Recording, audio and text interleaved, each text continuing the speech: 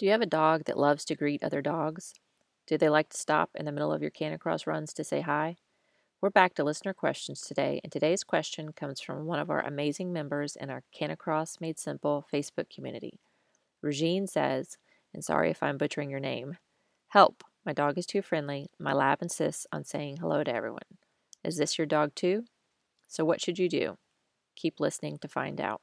Hey, trail runners! Welcome back to the Canicross Made Simple podcast, where we break down the basics of getting started in Canicross. If you're a beginner interested in learning more about the sport of Canicross and having it explained as simple as possible, then you've come to the right place. Hey, I'm Shannon Wasak, and today we're answering more great listener questions. I hope you're as excited as I am. Enjoy.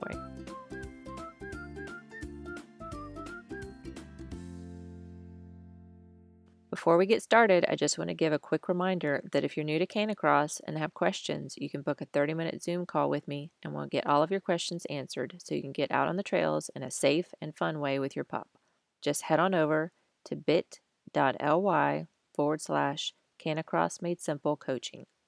Again, that's bit.ly/Canicross Made Simple Coaching. Now back to today's question. So what do you do if your dog is super friendly? First, let's learn a little more about why dogs greet each other. What are dog greetings? According to thebark.com, the function of greetings between dogs who are familiar with one another and those who have never met are probably not the same. Between unfamiliar dogs, the goal of a dog-to-dog introduction is probably to assess one another. Are you a male or a female? Intact or altered? Where have you been? How old are you? Do you like to play? Are you friendly, sociable, well-mannered? Are you someone I want to interact with or not? On the other hand, dogs who know each other well have less to learn, and therefore their greetings are more likely about continuing the relationship and expressing emotions about the reunion. So what do you do if your dog wants to stop and say hi to everyone on your runs? It's time to take it back to the basics and reinforce commands. In this situation, specifically the on-by command. So what is the on-by command used for? You can use it when you want your dog to ignore distractions like greeting other dogs or people and keep going.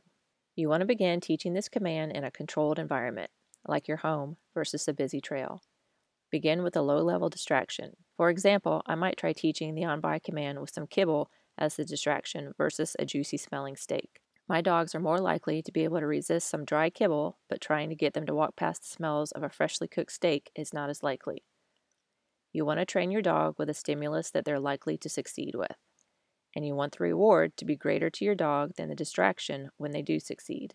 Practice with consistency until you have the correct, reliable response that you're looking for.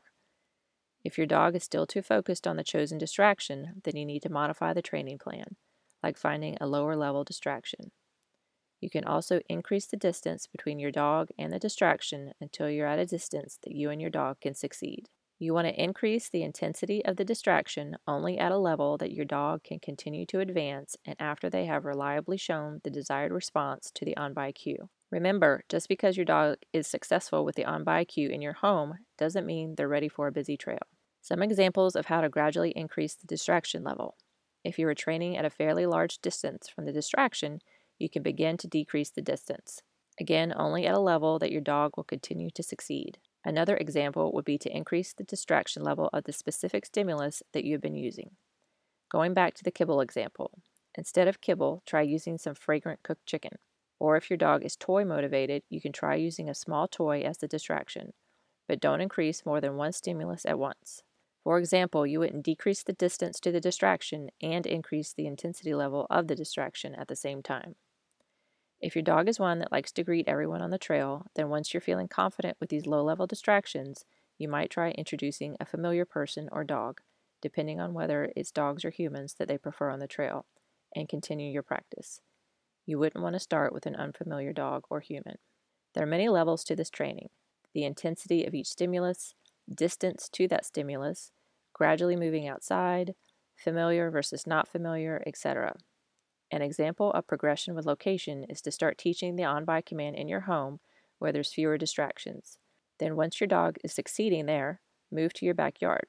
Once they're doing well there, maybe try your front yard. And once they can handle that, progress to a quiet trail that doesn't have a lot of traffic, at least while you're there. You wouldn't want to jump right into a busy trail.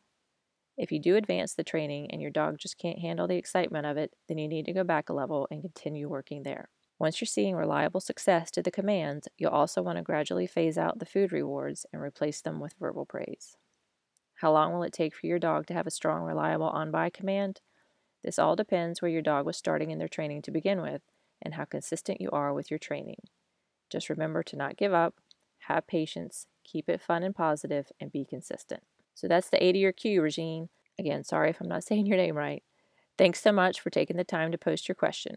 Don't forget to join our Facebook group at bit.ly/learncanicross and send in your questions to be answered on the show. So that's it for today. I hope you enjoyed it as much as I did.